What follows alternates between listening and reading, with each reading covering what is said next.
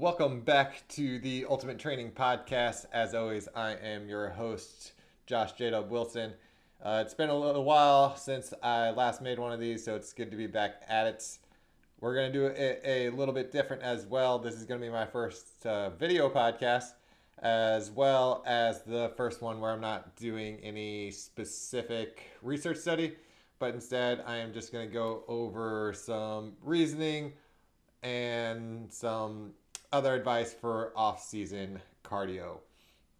So in general, the off-season is a great time to build muscle strength and power that you can use during the next season. What you want to do for off-season cardio, though, is a little bit different than what you do for those other aspects. The main goal for your cardio is to maintain as much of it as you can without giving up the amount of stimulus that you need to see benefits in strength and power. So it's kind of like a balancing act where you don't want to lose your cardio base, but you also don't want to put enough time and effort into it that you're missing the lifts or other exercises that you need to gain things that you can't gain during the season. So it's very hard to gain strength and power during the season with how much you're playing. That just puts a lot of stress on your body. So we take this time during the off season to then switch our focus. That being said, I take a little bit of a different stance when it comes to ultimates. Some sports you can get away with doing the same kind of cardio training year round because they have shorter, more condensed seasons. For most people playing ultimate, your season's going to be somewhere in the range of 6 to 9 months. If you're a college athlete, it probably goes for the full 12 months because by the time you're done playing club, it's time for the college season to start. With that is why I recommend during the off season to get most of your cardio from non-running, non-impact sources. Your body takes a lot of impacts throughout the season, and it creates a lot of stress on your joints. This is a great time to let them recover and rebuild in the off season. So I like to mix in biking, swimming, or even like other sorts of workout, like HIIT style workouts, where they are lower impact and they still get your heart rate up, and they're going to transition decently. Like it's not as sport specific as like sprint training, but we kind of give that little bit of a trade-off of giving up some of the sports specific style in order to see the benefits of additional recovery in our joints. Swimming is also a great one because it is a full body exercise.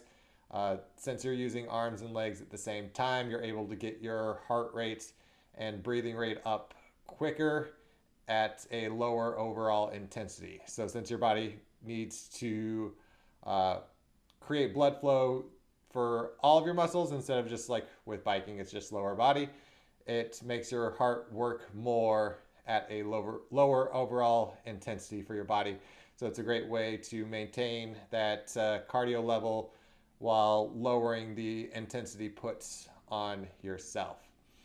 So those are a couple great alternatives to track workouts, field workouts, or just overall sprinting and running.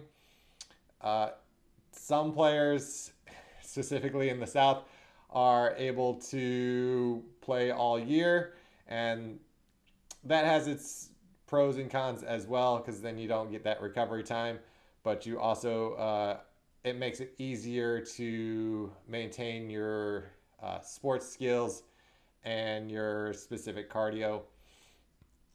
If that was the case for me, I would reduce the amount of days that I'm playing on. So in the summer and main part of the season, you're going to be playing somewhere between probably 3 to 5 days a week, depending on your club team's league, AUDL, or any other semi-pro leagues. And in the off season or winter, if you could reduce that down to like 1 to 2, then that's going to still lower the overall demands that's being placed on your body and give you a little bit of recovery time, since your body is used to such a higher stimulus that it's still able to recover while getting in those high bouts. And then I would mix in, on the days that you're not playing, some other kind of low impact and lower intensity cardio variations in there to really help maintain that cardio level and reduce the amount of strain on your body. So a little bit of a quicker one this week. Trying to get back into the swing of things after the season. I had vacation, and then I launched an Ultimate Specific training program.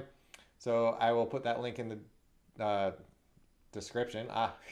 Mine works well sometimes, so that you can go check that out if you want to train with me. Feel free to ask any questions now that there are comments, since it's a video, or hit me up at my email, josh@endure2improve.com. So yeah, looking forward to hearing to you. I will be putting out a Q&A on my Instagram coming up, and the next podcast will be answering your questions. So keep an eye out for that, and I will see you in the next one.